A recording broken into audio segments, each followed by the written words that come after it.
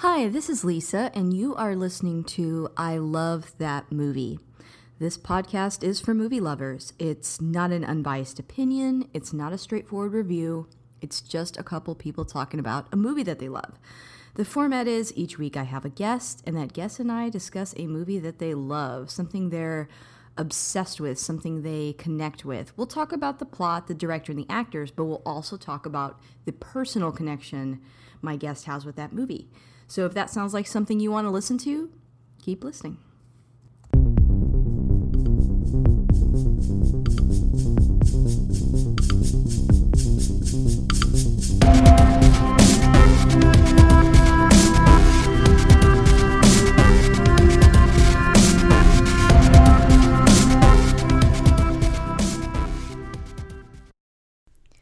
Hey guys, before you start today's episode, I just want to let you know that we will be talking about a movie that was directed by Roman Polanski, and due to the nature of the crime that he committed and the things he continues to be accused of, I did want to put that on your radar in case that is a sensitive topic for you.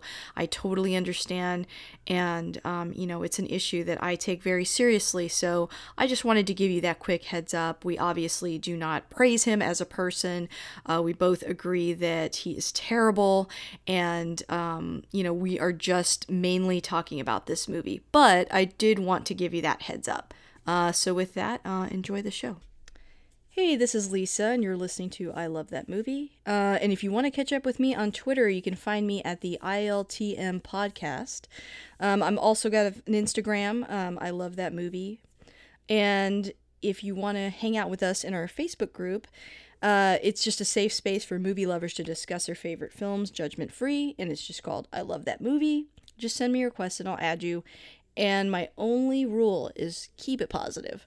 I've got nothing really to plug today except that we still have t-shirts if you want those on Teespring, and the link will be in the description. So that's pretty much it. Please subscribe and rate the show because it helps us find new listeners. I have a recurring guest today. I have Scott. Say hi, Scott. Hi, Scott. Hey. If you listen to this podcast at all, you've probably heard Scott on here before. I mean, honestly, this is like number 5 for me. Not like I'm counting or anything, but I'm waiting for the point where Lisa's like, Scott, we're good. You've hit your limit. Go home. You're drunk. That will never happen. What do you think's your favorite episode that you've done in the past? Just so I can give a recommendation. Oh, I'm going to be honest. It's somewhere between my first two. It's either Mask of the Phantasm or Casino Royale, because those two were really fun to do. Yes, I totally agree. Yeah, no, I those movies are so great, and so yeah, guys, go back and listen to those. And that's brave of me because those are earlier episodes, and I'm still recommending them to you. So go back and listen to them. But if they haven't heard those episodes and pretending like, I think everybody that listens to this knows that you've brought a lot of listeners to my podcast, but pretending like they're brand new and haven't heard of you, can you introduce yourself a little bit? Yes, well, I'm Scott. I am one of the co-founders and co-hosts of the Suicide Squadcast and the Suicide Squadcast Network, where we discuss DC Comics, movie, television, and comics. You can find us at suicidesquadcast.com for all 4 of the shows in our network. And, we're just a whole bunch of lovable geeks talking about movies, TV shows, and comic books. So it's lots of fun. That's kind of why my very first episode of this podcast was a Batman movie. It was really fun. So go back and listen to that one. What movie are we talking about today, though? Oh, we are talking about the 1974 classic Chinatown. Yeah. I love this movie. I mean, it's just... for so many reasons. And as always, when I come on the show, I try to make sure that every movie I pick for my next appearance is like a different genre than something else I've done before, but also is like, if you want to know me. Yeah, I was going to say, this is pretty on brand for you. I'm about to say, if you'd like to know me and my movie taste, well, belly up to the bar, because this one kind of checks that film noir box that I just absolutely adore. We kind of touched on that when we talked about The Singing Detective, which was much more of a weird indie film, but this is like full-blooded film noir. I'm so excited to talk about this movie. Yeah, I feel like we've flirted with talking about the genre, like, you know, you did. I don't know, like there's some notes in with some, you know, mob stuff with like James Bond, and we did Some Like It Hot, and like you said, The Singing Detective. But this is our first full blown like noir story. Oh yeah, and Yeah. ooh, is it a serious one? Yeah, yeah. So starting off, I guess before we get into your you know, feelings on the film and, you know, how you first saw it, I'm gonna read the synopsis really fast. Okay. Okay, here we go. 1974, Chinatown. I'm going to give the synopsis, but I'm going to keep it really short and sweet because I can't really say too much without ruining anything. And there's so much I want to talk about, so it's just going to be a sentence, okay? Okay. All right, so the gist of the movie is a private detective hired to expose an adulterer finds himself caught up in a web of deceit, corruption, and murder. Ooh, dun dun Ooh. dun. And that's it, because I want to talk about it, and I don't want to, you know, get too much more into it than that. So, Scott, when did you first see this movie? Okay. I was racking my brain because it's one of those movies that's I've got like a window, but but it's always just kind of always been there in my life. Like it's one of those movies that you hear the title, you know. Oh yeah, and it's quoted a lot. It's quoted a lot. I mean, forget it, Jake. It's Chinatown. You know, Mm-hmm. or the Hey Kitty Cat. You know, they lose their noses. You know, there's scenes that you just like if you are either just a film buff in general or specifically a film noir fan, they're just images that just permeate from this movie. Sure. So I did double check with I did call my dad. I was like, Dad, do I have a VHS in your closet at home? Say, nope, no. Oh my gosh. I was so I was like, okay, so it had to be DVD, which meant probably it was college. Okay. So I either bought the DVD or it was one of those that I checked it out from the library, as we discussed with Some Like It Hot, how I would go through the classic film section of a library and just pull out anything I hadn't seen yet. That's awesome. Well, as you know, as I admitted to you and as you gleefully responded to, I had not seen this before. And my jaw dropped, and then I had another reaction of, yes, another one I pull. Like I feel like I've done like 3 in a row on you now. Where it's like I haven't seen this movie. I appreciate that, you know, because it's like there's so many movies I've seen, and I love talking about movies that I've seen a bunch of times. Of course, you know, there's always classic films that I love, and so I just love gushing about them. But you know, there's a lot of movies out there that are classics that I haven't gotten to yet. I mean, that just for one reason or another haven't seen. I'm gonna be brave and admit something that's gonna make me sound pretty ignorant to the film noir genre, but I had like a perception of this movie. You know, it's in color, it's in the 70s, it's starring Jack Nicholson, and you know I'd always heard good things about it, but I was like, I don't know, I'd rather see like a black and white film and set somewhere else, and that's kind of in my mind that's what I wanted to see when I saw a movie like this.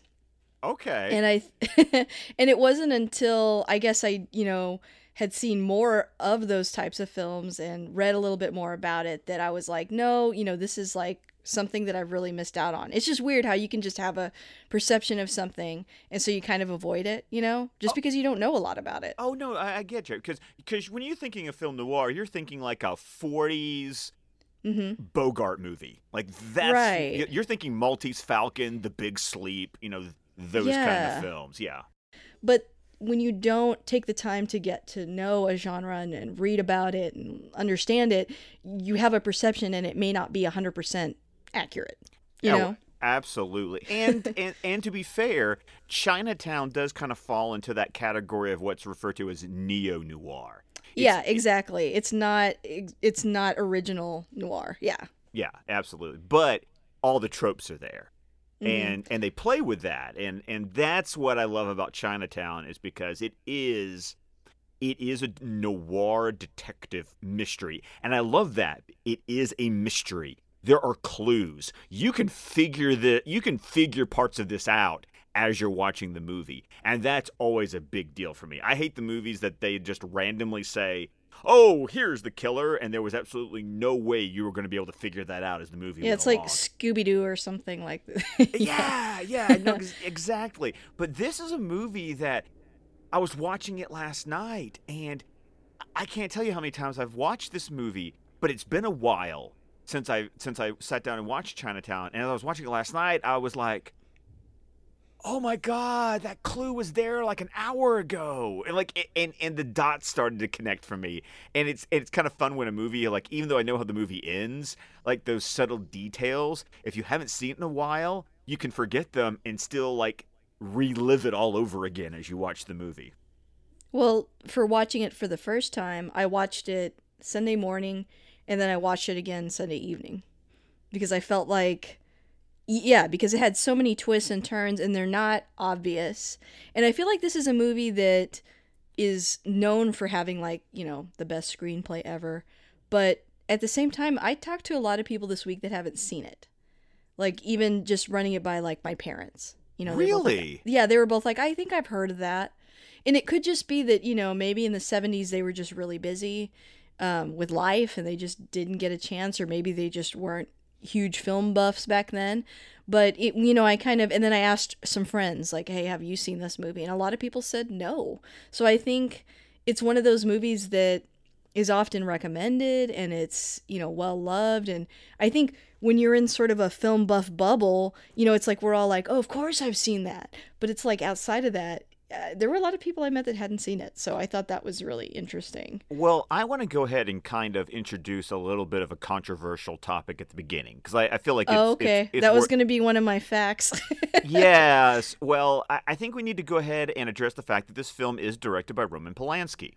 And right after, yeah. Or sorry, go ahead. Yeah, well, and right after his wife was murdered, and which will be interesting enough watching that in a few weeks with Margot Robbie playing her in the new Tarantino movie.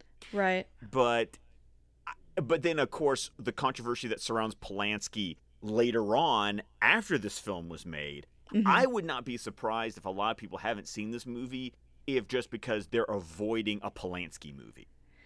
Well, yeah, I mean, this was also, like you said, it's the last one that he made before he fled to France in 1978, so that was only 4 years later. And, I mean, the crime is pretty heinous, and yes. If you read the details of it, I mean, I think I had a perception, because when you watch, like, or when you hear about him, and other people in the film industry talk about him, they're like, what an unfortunate thing that happened. Like, they're like, they kind of downplay it a little bit, and so you kind of, because I didn't grow up in the time that this happened, you sort of get almost like a watered down version of it. But then when you go back and read exactly what happened, you're like, oh God, that's really bad. And then the fact that it was even in Jack Nicholson's home. I mean, he wasn't there, but the crime actually took place at his home too. And I just think, like, both those things together, I can't say that didn't affect this movie. And it's not like people are proud to say, like, I'm a huge Roman Polanski fan. I mean, I can tell you, like, one of the things I thought of when talking about this movie is I'm probably going to concentrate a little more on the writer, Robert Towne, because, yeah, I mean, frankly, I'm not a big fan of him.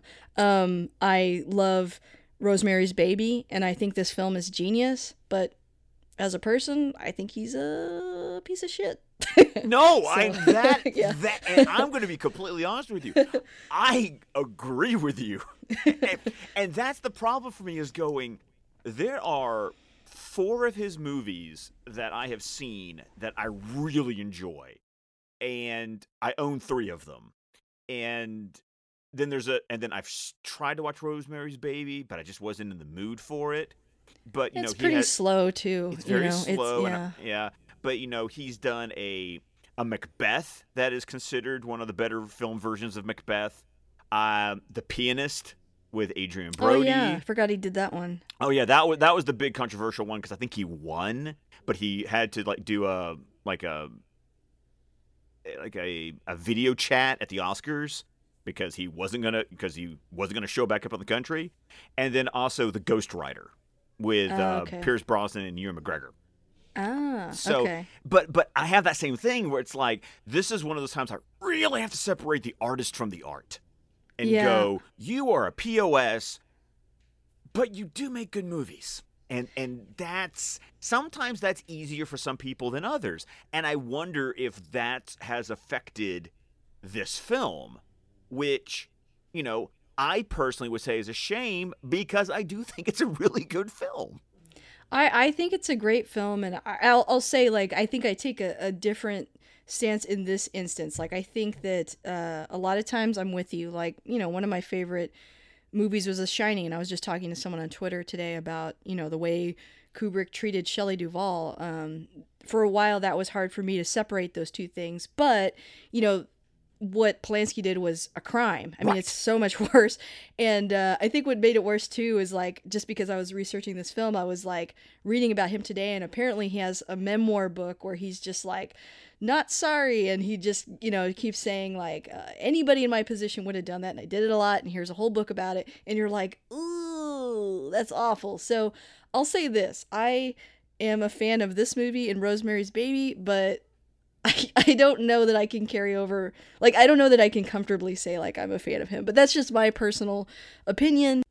But at the same time, especially when you talk about classic films, and I was telling somebody about this today, I think that's challenging to address, and I've said it a couple times on the show, but, this situation is a little different because, this wasn't that long ago. It wasn't like the 30s or something, but I do think that you have to put things in the context of when they came out. And I think that, I don't think anybody watches any of his films and thinks, like, I'm fine with that. I'm okay with that. I mean, I think that if he had done this before his career took off, I don't think he would have had a career. And so, I never want to say that anybody that's a fan of these movies is like, thumbs up to everything you're up to. Oh, no, not at all. It's like so much so that we're addressing it, But it was the elephant in the room as soon as the episode started. So. Okay, I was honestly wondering today. I was like, how am I going to say that without making you feel bad or like accusing you of like, how could you pick this movie when it's Roman Polanski? Like it's. I don't want to ever come across that way. And we've actually talked about a few movies on the podcast where not even the director, but just things happened in the movie that were like, that wasn't cool. That was not cool. Let's talk about that. And I think you can do that. And especially if you're going to talk about any old films at all, it's going to come up, you know? Especially an old film that in itself is a period piece. Because the interesting thing of this movie is that this movie was made and released in 1974, but takes place in 1937. Right. And so there's all of these degrees of separation that, I mean, and there are some things that go down in this movie, and once again, spoilers. This podcast. We're going to spoil the heck out of this movie. There's no, you need to go watch a movie first if you're afraid of spoilers. Go ahead. But, so things go down in this movie, and you've got to realize a few things. This is film noir. It's supposed to be a gritty, seedy underbelly. Like, that's the point of the genre, is to point these things out. When you watch a film noir, nobody you're watching is a good person. Like, yeah, and I think you had a really good point where it's intentional. It's to make you think, because I think a lot of times when we make period pieces, there's a tendency to kind of gloss over some of the more negative aspects of that time. And I don't think that this genre does that. It's like, here's an ugly look at what was happening. And there's a few moments in the film that I'm excited to kind of just talk about and explore when we get there. But I even heard some thoughts on it where like, oh, well, it's kind of like this, or kind of pointing this out. And I was like, no, I think it's pretty direct. No. I think it's there on purpose. And I think even, Polanski's background with his parents, having died in a concentration camp, I think he was aware of some of the things that he brings up in the film. So yeah, I think that I've noticed sometimes people will avoid certain movies because it talks about something, but because the people are in the time period that it takes place in, it's like they think, oh, so you're kind of putting a stamp of approval on this, and it's like, no, that's not. You're missing nuance if you feel that way. Exactly, and that's the things that in the genre of film noir, the quote hero, or as I prefer to say, the protagonist, is almost always an amoral. This is a genre I love because film noir literally exists in the world of gray. Sometimes even in its color palette exists in the world of gray. And so when you get a character like Jake Gittes, played by Jack Nicholson in this film, he's not supposed to, while he is your protagonist, while he is your POV character, that doesn't automatically make him a good guy. And you're seeing him make morally ambiguous choices throughout the film, but it's still his journey and still his story. Well, and I also think, if anything, it's downplaying how bad it was at the time. I mean, if you, like, a really cool podcast that I like to listen to, I think it's already finished, but it's called Hollywood and Crime. I recommend going back and listening to that. Or, reading a book about policing and, Hollywood during that time, because I think that, I don't know, I think that people don't have a good, they don't have the context of what it was actually like at the time. So I think if they had that, it would even help with some of that too. Oh, absolutely. Before we continue, I do want to spit out a couple quick facts, and then we'll dive in. Of Even course. though we got the biggest one out of the way, in case nobody knew who Roman Polanski was and the controversy there. But in addition to that, I kind of mentioned already that the screenplay is now regarded as being one of the most perfect screenplays ever written, and is now a main teaching point in screenwriting seminars and classes everywhere. Yes, it's actually, this movie was nominated for 11 Oscars, and the screenplay was the only thing that won. Good. Because, again, like, I think, not to say that it wasn't directed well, it was, and, the cast is amazing, but, I mean, the writing is just really good. I know even Jack Nicholson talked about, it was really easy to find the character. It was already, like, on the page, and so... and it was written for him. Yes, so... it was written for him. Yeah. Robert Towne has actually, the screenwriter has actually come out and said that, which, that seems sometimes like, oh, that's so cheating. But it's also like, but it works so well because you're like, that man was born to play this role. Well, it helps when the screenwriter wrote it for him, basically. Yeah, it just fit perfectly. And then the other thing that I had was, Jerry Goldsmith, who we just talked about on this show when we talked about Star Trek First Contact, because he did the score for that too. And, he did the score for Alien. He did a bunch of scores. Anyways, he wrote the music for this movie in 10 days and recorded it in 10 days. And it remains an all-time favorite score of director David Lynch. Ooh, which you can kind of tell, right? Oh yeah, absolutely. No. Connected to that, I love, because one of the best pieces of music, in my opinion, is the love theme, that trumpet that plays. Yes. Well, the the trumpeter that was the first trumpet in the studio who got to play those solos. Apparently, his name was Uan Racy. I hope I'm pronouncing that correctly. Probably not. But he related that Jerry Goldsmith told him during the recording to, quote, play it sexy, but like it's not good sex.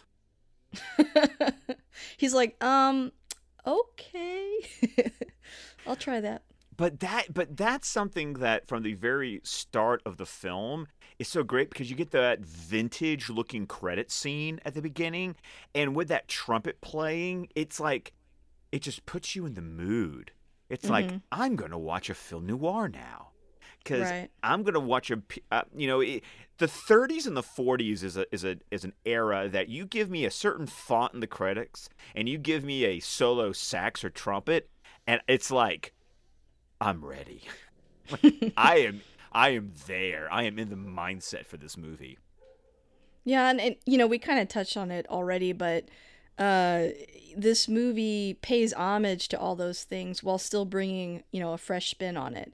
There's some things, it breaks up a lot of tropes, and that's what makes the writing in this movie so good, is that, there's all these beats that we're expecting and we're used to, and the writer is relying on that. He's relying on you to wait for those things to happen, and then he just flips the script on it, maybe 2/3 of the way through. And so whether you're brand new to the genre, but I would almost hope that you've seen a few first so that you can really appreciate the sharp left that it takes. Oh, absolutely. One little trivia fact I wanted to throw in, because I can't wait to talk about the movie, was that Polanski intentionally used a technique while directing this film that he attributes to Raymond Chandler, who, if you're unfamiliar with that name, is a classic pulp detective novelist. He created the character Philip Marlowe, who has been played by everyone from Humphrey Bogart to Elliot Gould in various adaptations. But in those novels, they're told in first person. So what Polanski said was the film plays as if we are subjectively following Gittes. So like when he gets knocked out, the screen goes to black, and we only know what he knows. And he's in like every scene, right? He's in every scene. Yeah. Because he is literally our point of view character. We can't see something unless Gittes sees it. So that was something that apparently was very intentionally done by Polanski in his direction. Yeah, and I mean, I think that's also different from a lot of other film noir where we get, and really with any mystery, it's usually not just from one POV. Like there's always a little bit of clues sprinkled here and there that our main protagonist doesn't necessarily know. So that's kind of different in that way. And I think it makes it more engaging because you're with him the whole time. See, and like I suggested earlier, that's what, in my opinion, makes a better mystery. Yeah. Let me know what the detective knows. Mm-hmm. Give me the opportunity to solve the case with the detective. And so that just, it's another reason why this particular film I have such admiration for. Yeah. And you already mentioned, but, Jack Nicholson as the title character, he, I don't know. I was just, it's like I like pretty much everything he does anyway. But I don't know. I feel like this is going up there with one of my favorite performances. I don't know if anything just personally will top The Shining or like One Flew Over the Cuckoo's Nest, but this is pretty close for me. This is what, in my opinion, this was a thought I had last night while I was rewatching it. This is like Jack Nicholson's most subtle performance. Yeah. Normal, like, look at all the roles you just rattled off. Yeah. And he goes to some pretty... He goes pretty big. He goes pretty big, pretty extreme. And except for the one time he tells the terribly racist and inappropriate joke that he hears at the barber shop, the rest of the movie, he is like the most even-keeled I have ever seen Jack Nicholson in a movie. Well, I was going to ask you, after obviously this movie had a big impact with all the Oscar nominations and the win. But I mean, I don't know, like I feel, and of course he's borrowing from other film noir, but his performance to me is kind of different from like a lot of the older ones that I've seen. It feels uniquely Jack Nicholson to me, but it is subtle. But didn't it remind you like a lot, like of Deckard in Blade Runner? Oh no, yes. Like there's no way that they weren't specifically drawing from this film specifically. Like it's not even just noir. It's like they were like Chinatown. Let's do that. Yeah, let's do Blade Runner. Ridley Scott and Blade Runner basically said, let's do Chinatown in the future. Yeah, I mean down to having the Chinatown there, or I guess it was more Japan, but still, it's very similar. Exactly, and since they both take place in a version of LA, yes, I totally get that feel in a way that, which is again why Blade Runner is another one of my favorite movies, because it's basically a film noir but a sci-fi movie. Yeah, and I mean, similar to this, I feel like, I mean, Harrison Ford can be subtle, but he's like extra subtle as Deckard, so that was another thing that I thought it was really similar to. Yeah. What did you think about Faye Dunaway as Evelyn Cross Mulray? I loved her. Oh, do expound, please. Well, like I said before, I've seen a few of this genre and I love it. But, she's your typical femme fatale, or at least that's what we think at first. But the way she's able to like hold back information and emotion in her face, and still she's like this towering lady. Like she's taller than him, right? Like by a lot. Yeah. Yes. She's this very powerful woman, but we're always used to a powerful, sexy, older, and I only say older because usually the women are like virginal and like 18 and she's like 33, so that's old by this standard, right? So usually if a woman is older and pretty, they're like definitely evil, at least in this genre. And so the fact that she's not, again, spoiler alert, is so cool to me. Like I love her character. She actually winds up being the heroine in this film, and she just goes all the way. Like she just has such an incredible performance in the film, and to the point of I read that that scene where he's slapping her and she's like, sister, daughter, sister, daughter. She asked Jack Nicholson to physically slap her like harder. Oh, okay, good. I'm going to admit Yeah. that's one of those scenes that makes me uncomfortable watching this Yeah, movie. it definitely made me uncomfortable watching it. But then later I read she was like, just hit me, like this isn't working. And he was like, okay, and so he did it. But yeah, I just think her commitment to the character and just how nuanced and deep she is, I love it. You don't see that a lot. And I mean, there's been some great femme fatales. I mean, don't get me wrong, I'm not saying that I hate every single time they're the bad guy, but it's really cool that she's not, because that's a huge left turn, and she is so smart and so calculated. You don't really know that until the end of the film. Yeah, and she's also not played off as a sex pot. Which I'm not. I mean, you see, I'm a red-blooded American male. I don't mind the sex pot. Don't take me the wrong way. But once again, it was something that you said earlier. Chinatown as a film takes these tropes, to the point where they could be cliche, and just it's a breath of fresh air for the genre. Yeah. Well, there's so many times you're frustrated, at least the first time you watch this movie, with her explanations and her excuses. You're like, give me a damn break, lady. Like, obviously you're lying. And then later when you find out why she's lying, it really, I don't know, it makes you stop and think about how we perceive people when we don't have all the information, Well, she becomes the tragic hero of this movie. Right, exactly. Like, you think it's going to be him, and in a way it is still Jake, but it's her story too, in a bigger way than you realize, and you don't really know that till the end. Oh yeah. Oh, and what an end. Can't wait till we get to that part. Yeah. Well, we can sprinkle in some of the other actors, I feel like. I do agree. Because, there's one coming up that I really want to talk about, but let's talk about it when we get to him. Why don't we go ahead and start talking about some of your favorite scenes? Okay. Okay. This isn't the scene. I just need to make a general comment. For the first time last night, I watched my Blu-ray edition of this movie. Ooh. And I got to tell you, the transfer is gorgeous. Here's the thing. When you watch a movie made in the 70s, you can tell normally it was made in the 70s. Like, the 70s has a look. I will tell you that this Blu-ray transfer, the HD, which I'm not sure if did you watch like an iTunes like digital copy or when I did, but I watched like the HD version, right? Because I think that's all iTunes lets you watch now. They used to let you choose, but now it's like this is what you get, and it's usually HD. So what I saw was really clear. It was very clear, beautiful. The colors really popped, and I really felt it gave this movie a sense of freshness where I could almost forget this movie was made in the 70s. I agree. Yep. I was glad I didn't watch it. It was free on Netflix for a while, and I missed that window. I went to go back and watch it last night, and they took it off, and I was like, really? But after seeing the quality that I saw, like, I'm kind of glad I missed it. Oh, no, I agree.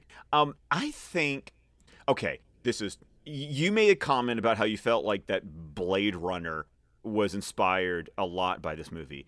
There's another movie that I want to call out because of the opening scene of this film. Did you not think of Who Framed Roger Rabbit?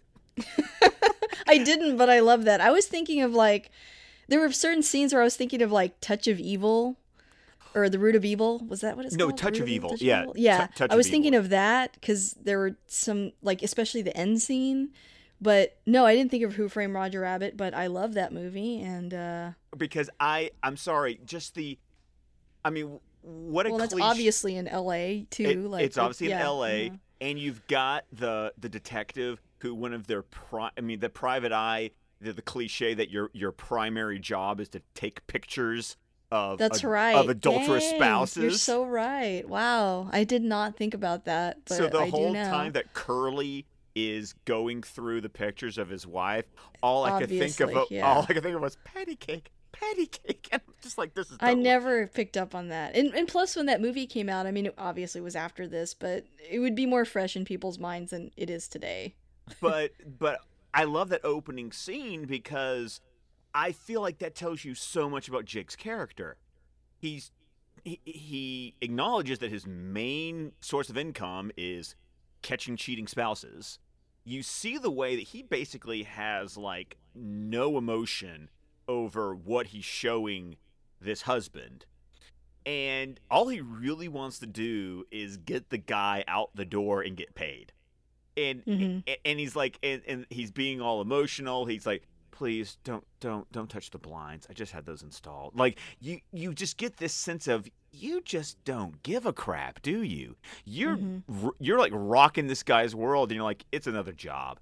And I feel like that opening scene, once again, going back to the writing and Jack Nicholson's performance, it gives you like this great baseline for who Jake is.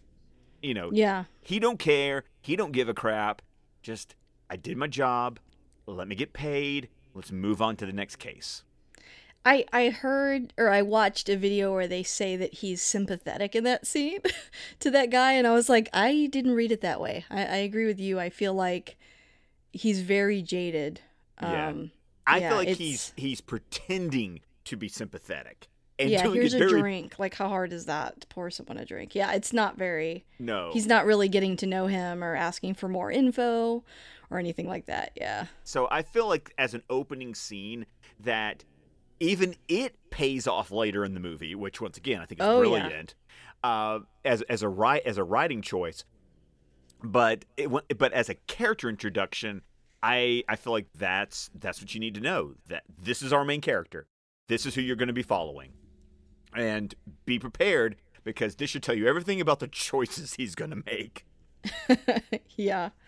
Is and you know, I've seen it twice, but only in the last 24 hours. So the next scene is the barbershop scene? No, No? because right after this scene is when he gets hired by who he thinks is Mrs. Mulray. And Okay. I had some questions about that scene. Go ahead. Go ahead. Okay, so you mentioned, you know, he thinks he's talking to Evelyn Mulray, and we think that too in the beginning. And she's saying, you know, that her husband's cheating on her and blah blah blah blah. And right away he's pretty dismissive. He's like, "Do you love him? Well, why don't you just forget about it?" And I just noticed that was such a huge contrast to how he handled Curly, right? Mm-hmm. And then, you know, next he finds out he's really rich, and he seems a little bit more interested after that. But why? I guess that's just how it was at the time. But, you know, why? It's almost like he was more interested in protecting, and he was more, like, he was less likely to take the job if it was a man cheating on a woman. No, not the other way I'm around. there Or what with do you. you think? I was there with you on. I had two ways of thinking about that. Okay. I thought the same thought you did, that he's more inclined to take on a cheating wife case than a cheating husband case. But then I also thought, did he give Curly the spiel when he took the job on? Like, I'm Yeah. kind of wondering if this is his way of going, because you can imagine a private investigator taking on a marital dispute case, and then they get angry at him when they prove their suspicions correct. Sure. And, and he might just be doing a cover your own ass kind of situation where he's like, I want to make sure that you are fully committed and prepared for what I could deliver. And also kind of, and the subtext being, and are you going to pay me when I ultimately piss you off by proving that your spouse is a cheater? So there's a part of me that wondered about that. Like, is it because it's a cheating husband instead of a cheating wife?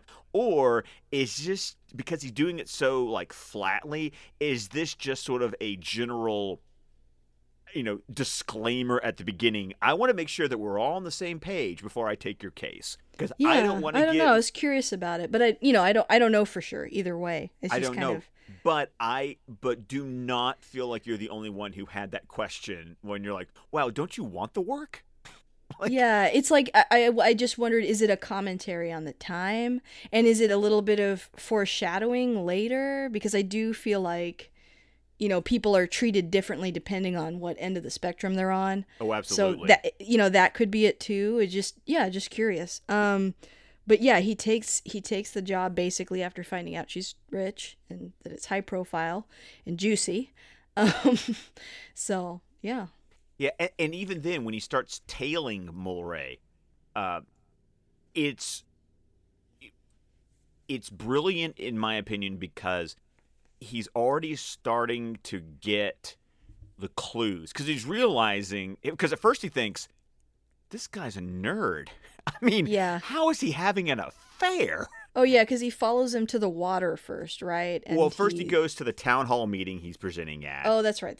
Which really is important when you realize what he's saying. He's like, but because he's disinterested and just looking at the newspaper, you're kind of ignoring this whole part, or at least I did the first time. Right. Like you're ignoring it, and if you're not listening to what the town hall meeting's about and realizing that's kind of the whole conflict of the movie, which was an actual historical event. It was referred to as the California Water Wars. Just made me think like not a lot's changed. No, not but at yeah, all. like I think yeah, he's with him at that town meeting, and then he follows him out to the reservoir. The reservoir, and I noticed that the second time around, I was like, they're basically setting up that this guy is like such a sweetheart almost, because he's like, I don't know, like he's really thinking about the impact that his decisions have on people. Yes. That's what he's out there doing, but when you first watch it, you don't know that because he's just following him. Exactly. But yeah, you're right. You suddenly realize, oh wow, Mulray is like the one decent guy in this movie. And that's what gets him killed. And that's what gets him killed. Because once again, if you're a decent person in film noir, you are going to die. Mm-hmm. Because you can't, if you're decent, you can't survive in this dog-eat-dog world that a noir is going to present. So, and you're right, this does play into the plot later, but it's also a red herring, which is kind of cool. It's like both at the same time. I know. Because you get so distracted by all this water stuff, and it's important, it's big. I think every time there's a murder, we expect that there's some big conspiracy, some grand reason why something as senseless as someone's death would happen, but then you find out that it's not, and it's just personal. I don't know, I just love that about it, too. So, he does eventually see Mulray with a young lady. We don't know any details. So once again, as an audience, we're thinking what Geddes is thinking is like, oh, here's the homewrecker.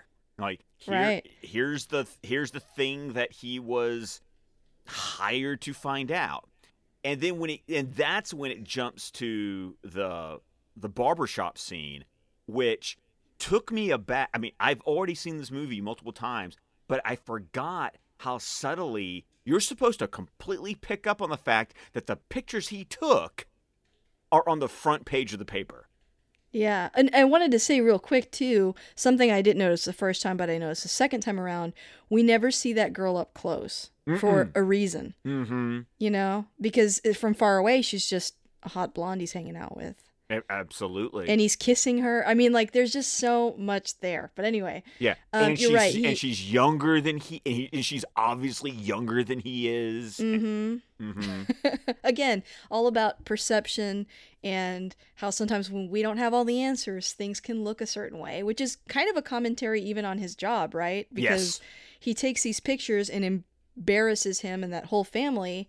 And it's like, for what? In the barbershop scene, the other guy that's getting shaved is criticizing his line of work, especially because I think at the time it was relatively new. Like now we live in this time of constantly pulling skeletons out of people's closets, but this was, a big deal to embarrass somebody like this. And,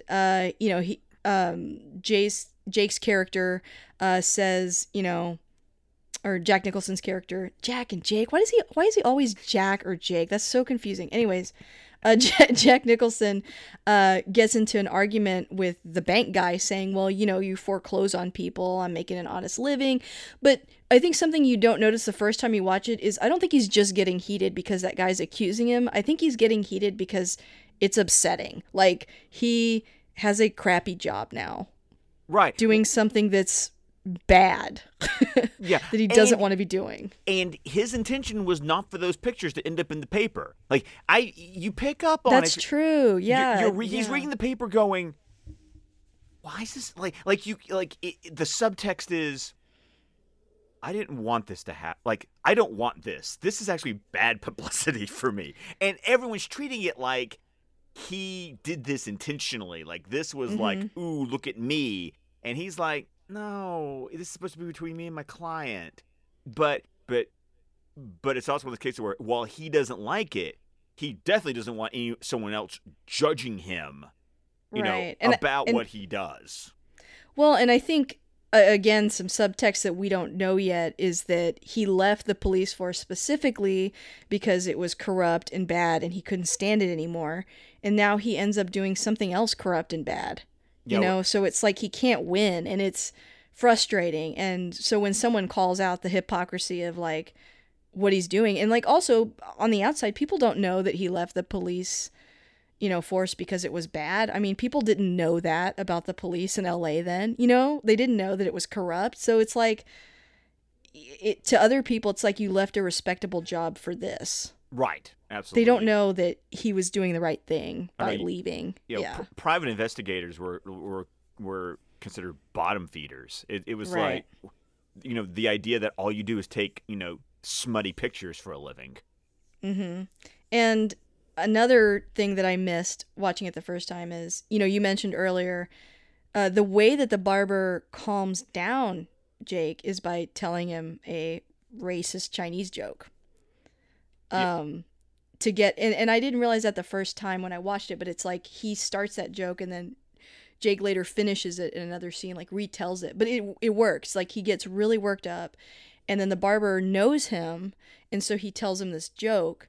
And that's our first little clue about Chinatown, I feel like, because there's an undercurrent in this movie of Jake hating Chinatown, of having left it, and having some, basically racist attitudes towards Chinese people. And that's what I was talking about earlier, where I heard somebody reviewing it and saying like, well, it's almost like he's racist. I'm like, no, he is. No, and he I is. think it plays into the movie later. Like it comes up and it matters in some of the clues that he misses because of his attitudes towards Chinese people. Like that comes back to bite him. Right. He's dismissive of them, so he's not paying attention to the information he can receive.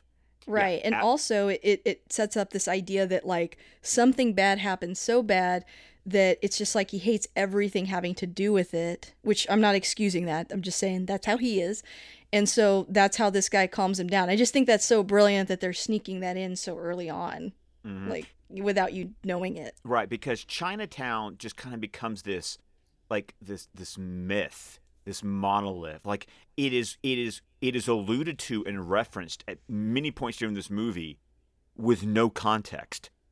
So what Chinatown is, especially since the movie is called Chinatown, almost becomes a meta mystery unto itself. Like it's a mystery underneath the mystery of the movie.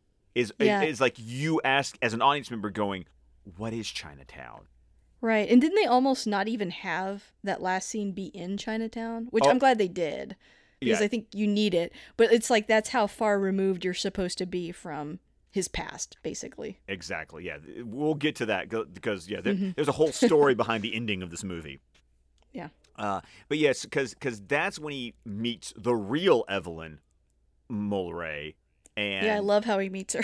oh God, because he's telling that terribly racist joke, and everyone is trying to shut him up, which is interesting because I feel like that informs the way he behaves towards Evelyn for the rest of the movie, because he understands what he is to a certain extent, and yet he actually does try to behave like a gentleman, understanding that Evelyn is a lady, tries to act that way for the rest of the movie, almost in reaction because of this terrible first impression she gets of him in this scene.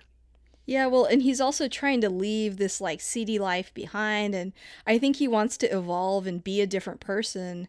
And that's another tragedy to this movie, is that doesn't happen for him. There's all these situations that return him to like his baser instincts. He ends up, being like this violent, involved with seedy stuff guy over and over again, despite how many times he tries to get out of it. And yeah, I feel like he sees Faye Dunaway's character as like almost like a way out in, a little bit, but that does not happen for him. That does not happen for him at all. And so this is when, like the first twist happens. We realize the woman who claimed to be Mrs. Mulray wasn't Mrs. Mulray. So now the question becomes, why did someone hire Jake to ruin Mr. Mulray's reputation? Because that becomes obvious. This was a character assassination job. But Jake, with his pride, hates being played. Sure. And like you said, it's the first twist of the film, which it's like there's several times in this movie where a question's answered, but it only leaves two more open. So it keeps you guessing pretty much the whole movie. Yeah. And then, of course, through this is what then happens is we then discover that Mr. Mulray, is murdered. And which leads to, I feel like, one of the most definitive lines of this movie. Like, I almost wanted to throw this in when you were giving the summary at the beginning of the podcast. But when he goes to the coroner's office and the coroner said, "A man drowns in the middle of a drought, only in L.A." And I feel like that could be like the tagline of the poster. A man drowns in the middle of a drought. Yeah. And it leads to this, once again, it hints at how important water is to this story. Right. But not in the way that you think. Exactly. And it also points to the fact that Jake can't help but get in deeper. And I think towards the end of the film, you realize that's what happened in Chinatown, is that he couldn't stand the corruption and the deceit that was happening. And even when he tries to get a job like a private detective that's separate from that, he can't help but be pulled in by conspiracy. Like, it's impossible for him to ignore details, like how you said Mulray was drowned, and then he finds out that there was a second drowning. And the coroner's so dismissive of how it happened, and he's automatically like, well, tell me more about that, And we get another clue that way, but it's because he has that, his nature is to find out more than he really even needs to know. He just can't help but explore it. And another cool thing is that because we get connected with, the second dead drowned person was a drunk. And they're saying, well, he was found in the riverbed of the LA River, which we later realize was one of the locations that Jake followed Mulray to when he was tailing him early in the movie. And again, is almost completely dry. And it's Jake dealing with the corruption of no one gives a crap that none of this makes sense. Right. Like, the coroner had to know that was impossible, but he was told something and he just went, all right, I'm not going to question that. I want to deal with it. And Jake just has this almost damning drive to get down. And once again, at this point, I don't even think it's for noble reasons. I think it's still because he got played and he can't stand that. And he's got to figure out, why did he get played? Yeah. But I think he's also a little excited by the idea that it's like a huge conspiracy. Right. Because we think that for a lot of the film. There is a big conspiracy happening. It is related to the meat of the film, but it's not the full story. It's not the full story at all. No. And so, we can kind of, the problem with this is that this is like a 2-hour, 10-minute movie, and it is intricate. I mean, yeah, you can skip ahead if you. I mean, I could not do justice to this film if I tried to follow all the little threads. Offshoots. Yeah.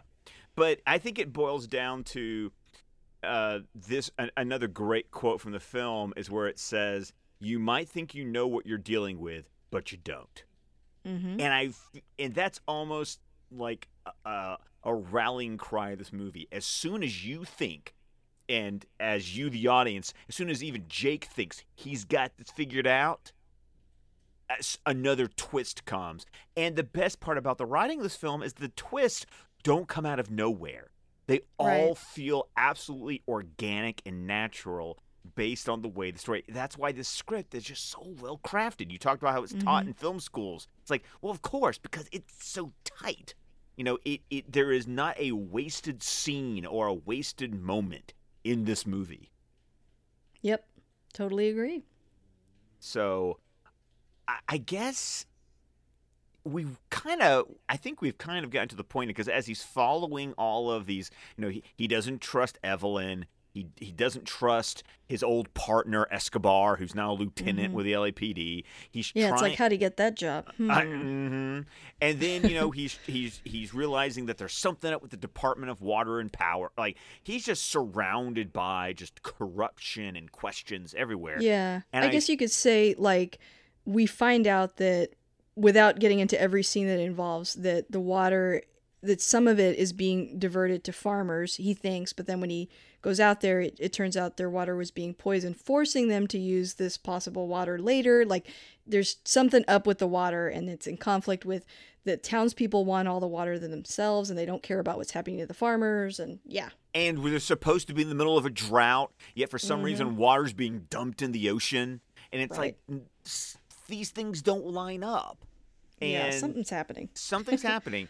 And I think this is at one point where there's I believe you hinted at the beginning that there was an actor you wanted to talk about, and I felt like this is like Yes. the perfect time, so please go ahead. Okay, so John Huston is Noah Cross, aka Evelyn Mulray's dad. We find out she's Evelyn Cross Mulray. And John Huston was the director of The Maltese Falcon. And the Treasure of the Sierra Madre, and just all these classic Bogart movies that are all classic film noir. And I'm sorry, there is something about John Huston as an actor that is just delicious to watch on screen. It's like, I mean, yeah, he just comes across so incredibly evil, but you don't know why, and you can't put your finger on what's intimidating about him, but he's just doing it so well. He does it so well. I mean, he you know he's an ass, but you're trying to figure out why. And yeah, you can't tell. You know, he says things that are very dismissive about his daughter, like she's a jealous woman. She's I just want to protect her, da da da. And you get that you're not getting the full picture. And there's that added weirdness of his former partner was his daughter's husband, and that is strange in and of itself. and the way he almost intentionally never gets Jake's name right. Yeah. And And also how he implies that, again, I feel like there's a little bit of, and I think that there's some, like, sort of, I guess, just to be blunt, like a little bit of sexism sprinkled in the movie, but not for the reason that you think. But I think he's creating a lot of distance in that scene of, like, I was actually closer with her husband. My daughter's kind of crazy. She's a very jealous woman. It's like, you don't know why he's relying on those stereotypes yet, and then when you find out later, it's like, oh man, that is truly evil. It's so good. Yes. And so, yes, I actually believe this was my first exposure to John Huston as an actor, I think, was in this film. I think it is for me. And so that's just, it's a great role for him. And, please, guys, go out. While you might not see him a lot as an actor, you owe it to yourself to check out his directorial work. So you owe it to yourself to check out his directorial work. I mean, there are just so many movies. Like you mentioned, The Maltese Falcon. I'm sorry, if we're talking about film noir, you can't say film noir and not mention Maltese Falcon in the same breath. Right. So go check out his work. Go to IMDb and then just start watching. That's all I'm going to say. I was going to throw in, not to go on a big tangent, I promise I won't. It's really hard though. This character reminds me a lot of a real life person, and I don't know if he was really inspired by him or not, but you should take some time to look up the name George Hodel, and there are things that this character does that are very similar. Oh, I'll yeah. wait to mention it until later. Yes, because there's a lot of this script relied heavily on people who, even Mulray is very much based off of a historical figure. And so, yeah, we'll get to that part. Okay. Cool. I think we should kind of get to that. I think we're talking about. Yeah, let's go ahead and do it. Okay, 'cause we already talked about the slapping scene where Jack Nicholson has just like had it. Like he starts to develop a relationship. Evelyn is like very helpful and competent is even underselling how she helps him like on the day on the case. and they go through this really intense moment. So they end up sleeping together, and then Jake just can't turn off the detective part of his brain.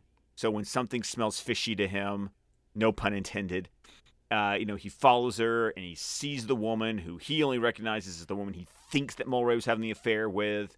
And he finally has just had it because, a clue that he dismissed earlier in the scene was one of the Chinese gardeners saying, it bad for grass. And he's just like, oh, dear God, seriously. He's being that racist, dismissive thing until that gardener says, salt water, bad for grass. And that makes him go, wait a minute, because the coroner told him there was salt water in Mulwray's lungs. And he sees these glasses that you saw them like an hour ago in the movie, but it didn't register. Right. And he gets it, and then he goes to confront Evelyn with the glasses saying, you murdered Mulwray. It was in your pond. Here are his glasses. And he's slapping her because he just can't take the lies anymore. And then she drops a truth bomb on him. Mm-hmm. And, I should have picked up on this because I was actually telling Nick when we watched it, I was like, there's a reason specifically why she's the age she is. Because a lot of times the femme fatale is younger and she's older. And I think it's specifically so that she can have a daughter who's 15. Right, because what we find out is that her father ancestrally raped her when she was 15. And so this other woman that we saw with Mulwray is actually Catherine, Evelyn's daughter / sister. And I don't think I realized watching this the first time, but it's an even bigger truth bomb than that because she had implied earlier that, and you thought it was just to cover her tracks, talking about she had been with other men and he had been with other women. Well, I don't know. I have questions about her relationship with Mulwray now. Were they really in love, or did she go to Mulwray and say, I'm pregnant? And he was like, okay, I'm going to marry you and get you away from your crazy dad, Well, it wasn't that, because she ran away. It sounded like that was what I heard from her story about how she went to Mexico to have the baby. Yeah. My understanding was that was the beginning of the split between Cross and Mulwray. Was, oh dear God, you disgust me. You did this to your daughter. Right, but then he takes her in. I don't know. I feel like, they probably did have a relationship, but I feel like a lot of it was sort of also out of kindness. Like if he marries her and takes care of her, then the dad can't interfere as much. I agree, which maybe then means that their marriage really, while their marriage was a marriage of kindness, it probably wasn't a marriage of a passionate love. Right. So having things on the side was kind of like that's fulfilling those needs, while their marriage kind of was more of security. Yeah, and I don't think I even picked up on that like the first time I watched it, and the second time I was like, oh. But yeah, like it's a huge truth bomb. And that's what I was saying earlier. It reminds me of like a real person, because there was a really famous guy that was involved in government that he raped his daughter, got her pregnant, forced her to have an abortion. There was a whole trial about it. No one believed her. Her own mother was like, you're lying. And that just kind of went away for a long time. And now, like, a lot of that stuff is coming out, but it reminded me a lot of that. So I was like, I don't know if maybe it's such a crazy story. Like, I think it would be even more interesting if it was a little bit inspired by that. Actually, I think I read somewhere that it was. Now, I'm not sure if this was stuff that was the exact same guy, or yeah, or people just made the connections to it. But I think it's a little. I feel like it's a little too similar to be coincidental. That's just what I feel. I just feel like there's just too much there. Yeah, and like even to the point of there actually was somebody that same family where they later had a baby, and then that baby later found out that she was probably the product of her grandfather. I mean, it's like crazy how similar it is. So I think it is from that, but yeah. Yeah. So that turns this movie into something else. Right. It really does. Because you realize that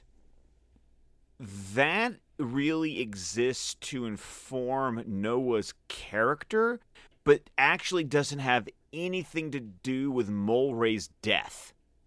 Mm-hmm. Because Mulray's death really is more connected to the whole conspiracy involving the water. And so this movie just gets so weird. Because you have all these strings that, yes, it involves the same people, but they don't technically connect to one another. I thought that it did have something to do with her daughter, because her dad is the one that killed Mulray. But I thought he was killing Mulray because Mulray was standing in his way. Because what we ultimately find out, what the giant, larger-than-life conspiracy is that Noah Cross has, using his corruption and bribery, is using his connections at the Department of Water and Power to divert water away from the valley, which is the farmers. Yeah. So that the land becomes worthless. Oh, that's right. So that they can buy it up. They can buy it up, and then the town hall meeting at the beginning of the movie that we weren't paying any attention to. Yeah. Turns out that it's about a water bond to build an aqueduct to the valley. That once Cross and his people have bought up all the land, once they divert water back to the valley, it becomes prosperous, and then the city of Los Angeles is going to incorporate the valley as part of the city of Los Angeles, and they're going to get like a $30 million return on their investment on the land. Like, that's the big, giant conspiracy that is kind of like percolating in the background of this movie. See, that I knew, and I knew that, he had that fake Evelyn, pretend to be her and investigate him and all that. But I also thought it was like a double thing where he knew that was the granddaughter and he wanted to find her because he doesn't want his secret to get out. And that could have also been a reason why he killed him. Yeah. Because he was helping her hide her. I don't know. That's just another thought I had. Once again, I can't tell you how many times I've seen this movie, and this is what makes this movie infinitely rewatchable. Yeah. Is you're still trying to, because I could swear that really when it came down to Mulray's death, it was really just about the fact that Mulray was standing in Cross's way of making even more money. Mm-hmm. And I loved Jake's reaction to Cross, which is, how much are you worth? And of course, Cross just thinks, it's like, okay, how much do you want? Like Cross's automatic reaction, oh, you're asking me how much I'm worth because you're wondering how much I can pay you. And Cross and Jake's like, no, I can't understand why you need more money. Like, why are you doing this? What do you not already have that more money is going to get you? Yeah. Yeah, I can see it that. Yeah, definitely can see that. And Houston is just playing it like, because I want it. Yeah, I mean, he destroys everyone's life because he wants to. Right. Because he owned the water and power, because it was privately owned. Mulray was the one who convinced him to turn it into a public utility, and I feel like Cross never let that go. Mm-hmm. But he also never forgave Evelyn for betraying him. Air quotes there. Betraying him. Yeah. Oh, of course. I mean, I don't think he. I feel like he, he's all about control over everybody, even his own daughter. And when she does what he thinks of as an act of defiance, it's like, I'm gonna punish you too. I'm gonna kill you too, and that's the way he looks at it. Right. And to your point though, he wants to find Catherine because he wants to do it again. I guess. He's gross. Well, it's gross, and he feels like that. It's almost, or he wants because he's so dominating and power seeking. He can't stand the fact that he has a daughter out there that he has not been able to control. Mm-hmm. Which, again, mirrors real life. There's, like, a story that is so similar to this where, like, this girl had a grandfather and he was, like, showing up all the time, like, I'm your granddad. And the mom was like, don't worry about this guy. Like, it's crazy how similar it is. But, yeah, I feel like that's another layer of just, it's something that I think it just tells us a lot about his motivation in general. It's all just about control. It's not about the money. It's about the power that he has over people. Yeah. In general. Absolutely. Mm-hmm. And because of his dismissiveness, you really do see he has this giant egotistical superiority complex. I am better than everyone else I'm around. Yeah. And he treats everyone in this movie as if you are beneath me. Mm-hmm. And and what you almost don't see going into the last scene of this movie is the giant train wreck that these characters are all headed toward. Yeah, because I think, with Evelyn's character, she was so guarded with all her secrets. And I think after you get that last truth bomb from her, I think you believe that the main reason why she could not be honest with him is the shame of the daughter being, an incestuous, daughter. And that that in and of itself brings a whole nother level of shame, and she doesn't want him to know about her. But there's even another reason why she doesn't want the police involved and for Jake to have too much information, and then you find that out in the last scene. Yeah. Now, I wanted to drop this little bit of trivia right now because I think this was I did not know this until last night. I of course went to Wikipedia and I was just like, I'm curious. And apparently, Robert Towne wanted Noah Cross to die at the end of the movie and Evelyn to survive. And Towne and Polanski got into a huge argument over this. And Polanski wanted the tragic ending. Mm-hmm. They had a lot of arguments from what I've read. There's a lot of screaming and TV breaking. And yeah. The quote was, I knew that if Chinatown was to be special, not just another thriller where the good guy triumphed in the final reel, Evelyn had to die. So Towne and Polanski parted ways over this argument, and Polanski wrote that final scene days before they shot it. Interesting. Which, I will admit, you can kind of feel that ending is like, it's so frenetic. Mm-hmm. Once you understand that it was a complete rewrite days before it was shot, it kind of puts that last scene that finally happens in Chinatown, right, into perspective. And I mean, I think it feels more real because I think that sometimes things do come to an abrupt end like that.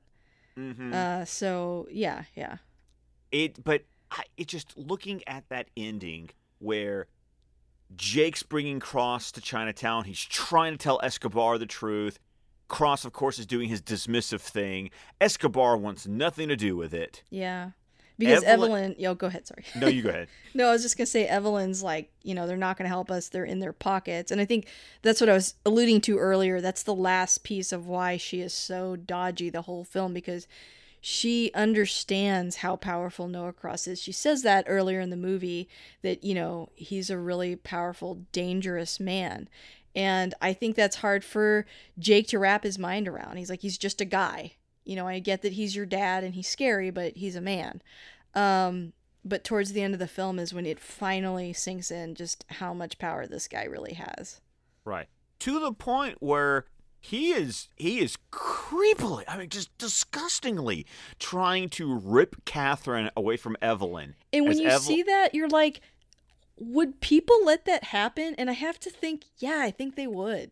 I think they would, especially when the way the story is being fed to Escobar is Evelyn murdered Mulray and hired Jake to help her cover it up.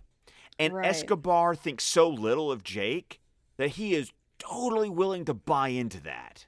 Again, about perception, about not hearing people all the way out, about not listening, about not taking in all the information and context clues and just going off of tropes, which I think this movie is sort of, in a way, like dissecting. It's like, here's everything you expect, and what if it's not that way, and the characters in the film are kind of locked in by what they perceive to be happening. Exactly. And then, of course, and that just pushes Evelyn to the brink, where she pulls out a gun, shoots her father in the arm. Of course, part of me is like, could you just have... I wanted her to shoot him in the head. I know. It's like, he's so evil. He's a great bad guy. I mean, like, a headshot, double tap to the chest. I mean, come on, just a little bit more to the left. Why'd you have to shoot him in the arm? It took me a second to register that she didn't shoot him, like, that she didn't wound him mortally. Like, I didn't realize that right away. And then later I'm like, no, he's gonna live. Yeah, that's the one part of this movie that, like, because it's a little awkward. Like, the choreography of that scene where Evelyn shoots Cross is kind of awkward. It's like it's the one part of the movie that makes me go, oh, okay, you guys just wrote this a few days ago. You really didn't have time to practice this, did you? And so she drives away, and of course Escobar and his partner, all they see is woman with a gun just shot this very preeminent,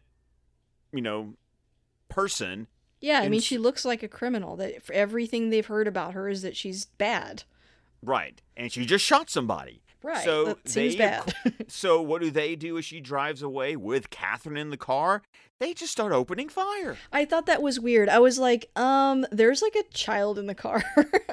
But I guess they don't know a lot about her yet also, so. Well, and if you're looking at the way they're firing, I interpret it as in they really are just trying to disable the car. Yeah, that's true. They're not like, I can't wait to shoot her, but they just accidentally do. Right, and it's subtle, but you see the makeup on Faye Dunaway, like, they blow a hole in her head. Like, like you see the exit wound, which is subtle because they don't focus on it, but it's there, and you see the hole in the windshield. Mm-hmm. And but what makes it even more unsettling is that because you don't see it, you're playing off all the reactions of everyone looking at what happened. And especially Jake, I think. Especially Jake and Catherine. Mm-hmm. And I feel like that makes it... Even Escobar. I feel like that's when this moment of, oh, crap, kind of settles in for him. Mm-hmm. And Jake is just like... I almost get the sense of watching Jake is like, not again. Not again. And then when one of his they alluded to that earlier in the film, too, that there was someone that made him leave Chinatown. Did it have something to do with a girl? Of course. And he doesn't get to answer everything about it. You can tell he doesn't want to. Yeah, and also go ahead. You get the sense, I think you do get the information that he tried to help someone and he ended up hurting her. Mm-hmm. And this is exactly what happens, yeah. And that's exactly what happens. And also just, I think a lot of the film, you're just so... I think the choice to have him, like, have that cut nose and for him to get beat up so much, you just get the sense that, like, Jake is fearless on a certain level and that he's in control and that, no matter how someone tries to trick him or do something to him, he's always going to come back for more. And that I think he starts to believe after a while, because he has so many wins, that, his luck is kind of turned around and that, he's going to fix this. He's going to be able to do something right. And Evelyn is so convinced, I think, the whole story, almost, even though she, concocts this really intricate plan of how to protect her daughter and how to get away and all that stuff. I think she knows that there's an inevitability in all this, that it's going to end bad and that she's going to die. I feel like she knew she could never really get away from her father. And then at that moment, he's realizing that she's right and that that all of this is inevitable and there is no getting away from it. And he's literally back in Chinatown. It's like terrible. And it leads to one of those, film noir is also great for having like classic, like closing lines. Mm-hmm. And you get this great thing where like Jake is just broken by this experience, and his operative buddy just goes, "Forget it, Jake. It's Chinatown." Like that explains everything. And it's also different from a lot of film noir because the protagonist usually learns something or has like a big turn at the end, But this movie kind of doesn't. I mean, he just ends up back where he started, and I like that more. Oh, absolutely. You know, it's supposed to be this is the world. Yep, it sucks. It sucks. Yeah, this is the world, and it sucks. And you get the sense that this is all going to be swept under the rug. I'm still creeped up the fact that Noah Cross is still holding Catherine. I'm like, oh dear God, don't leave that girl with him. Yeah, because you get the sense that that's what happened to Evelyn, was that he was controlling her and terrible to her, and then she finally got away and just still ends up right back where she started. It's like terrible. So yeah, I don't have any high hopes for that poor kid. I will take this opportunity to let you know there is a sequel to this movie. That's true. I did read that. I have not seen it. I've seen it once. I had it on DVD, and I do own it digitally now. I am inspired to go back and watch it again, but as a little bit of closing trivia, it was always Robert Towne's intention to write a trilogy following of Jake. Yeah. You know, this first movie in the 30s, set in the 30s, was supposed to be about water. The Two Jakes, which was later filmed in 1990 and directed by Jack Nicholson, also written by Robert Towne, was involving oil, and it was set in post-World War II LA. And that film didn't do so hot that, you know, they never made the third movie. And the third movie was supposed to be called Geddes versus Geddes, and it was going to be set in the late 60s and be about land. So there were always supposed to be like these personal stories interspersed under like these three main resources that are always sources of corruption for Los Angeles. Mm-hmm. I love it. They should make a comic book in this day and age. Oh, I would read it like nobody's business. I mean, I would love to read the screenplay for that third. Like, I would like to know what that third movie was going to be. Like, give me a novel. Because what it feels like to me is, have you ever read any James Ellroy? Mm-mm. Okay. He's the guy who wrote LA Confidential. Yeah. And he's got like this 4-book series that like, it's the 40s, the 50s, it's like the 30s, the 40s, the 50s, the 60s. Like every book is a different decade of LA. And I almost feel like that's what Robert Towne was trying to do with this kind of like Chinatown trilogy. Gotcha. So I would say actually right now The Two Jakes is if you have Vudu, it is free to watch on Vudu. Oh, okay. Good info.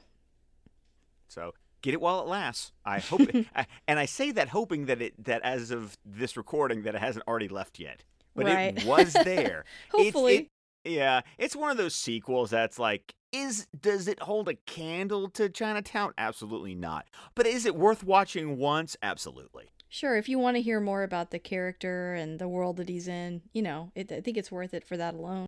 Oh yeah, and some of those questions you were asking, it could answer some of those for you. Oh, I like it. It's a little tease. It's what we call it in business. Well, I guess we're down to our last 2 questions then. Okay, hit me with your best shot. Why do you think you've seen this movie so many times? Because every time I watch it, I pick up on something new. It is such a multi-layered film, and I think that is genius for a mystery, because there's a lot of mysteries that once you know the quote whodunit part, the movie completely loses its rewatchability. Right. But this is such a textured, layered film with such impeccable writing and subtle performances that no matter how many times I go back and watch the movie, I always get something else out of it. Mm-hmm. Yeah, actually, I just talked about with Tim in the last episode when we were recording Prometheus that, Ridley Scott also directed Blade Runner. We've mentioned that a couple times here, but a lot of people describe that film as like, sitting around and looking at a lot of photographs and thinking, and that bores people. I personally appreciate it when there is a detective story where I can see them thinking and we're learning things along with them that isn't like a really silly aha moment of like, oh, I had a dream and a bird was in it and now I know the answer. I feel like there's a lot of Jake taking time and looking at things and thinking, even though there's plenty of action too, but I just think it's a better mystery because of that. Well, it's a movie that demands your attention. Mm-hmm. This is not something that you fiddle around on your phone or your iPad while you're watching. You have to give this movie your complete attention. And I also think you do this movie a disservice if you just watch it once. Right. Yeah. And like I said, I watched it and then I watched it again right away, and I've only done that a couple times. So yeah, I think it like you said, it rewards rewatching. And I don't know, I've always liked this genre, and I want to be surprised, and I don't want to guess what's happening next, and I didn't this time. So I that's why I will watch it again. Yay. So how would you pitch this movie to someone that hasn't seen it before? A man drowns in the middle of a drought. I love it. Simple. It's simple. If that doesn't make you go, and make you cock an eyebrow, I don't know what will. And I would also say, as we discussed at the beginning of the podcast, please don't let the director's name deter you from the film. Let the film speak for itself. That's another thing I would say. Because I do think that is a legitimate concern, and I can understand it. And the only thing that I can say is, please give the movie a shot. You know, Yeah. Robert Towne wrote a wonderful screenplay. Oh, for Faye sure. Dunaway and Jack Nicholson and John Huston put in some brilliant performances. Please don't let what the terrible things the director did after this movie was made keep you from watching what I think is a quintessential Hollywood movie that that you should watch. Yeah. I mean, I get it. You know, there's a creepy old man that assaulted a child and then does it again later, and that like legit happened, so that's creepy, but it's a really good movie. So I agree with you. I would completely separate it in that way. That was when we were first going to talk about it. I was going to focus more on the screenplay, because I think that is what is the most unique thing about this film, is just how well it's written. And there's a reason why they teach it in classes. And if you like the film noir genre, then, you need to watch this one. You really don't have an excuse not to watch this movie. It's like on that list of, if you want to watch quintessential film noirs, this has to be on the list. Yeah, and I will say, I think that you should probably watch a couple before this one if you haven't seen that genre before, just because it'll give you more context for what's happening in this movie. But, absolutely. It definitely builds on itself, and you should be watching those kind of movies anyway. So I feel like that explanation I just gave you is like a little too convoluted, but you know what? This movie's convoluted, so, And not in a bad way. Yeah. It's not convoluted in a bad way. Right. That's my pitch. So Scott, thank you so much for coming back on. It's always so fun to have you on here and to talk about these films. I love having you as a guest. And remind people where they can find you. You can find me on Twitter at ScottDC27. You can also find me on Vero under my real name, Scott McClellan. And then, of course, I would recommend that you go over to SuicideSquadcast.com to check out the Suicide Squadcast network of shows where we talk about DC Comics, movies, and television. So find a show for yourself and enjoy. Awesome. Well, thanks so much and have a good one. You too.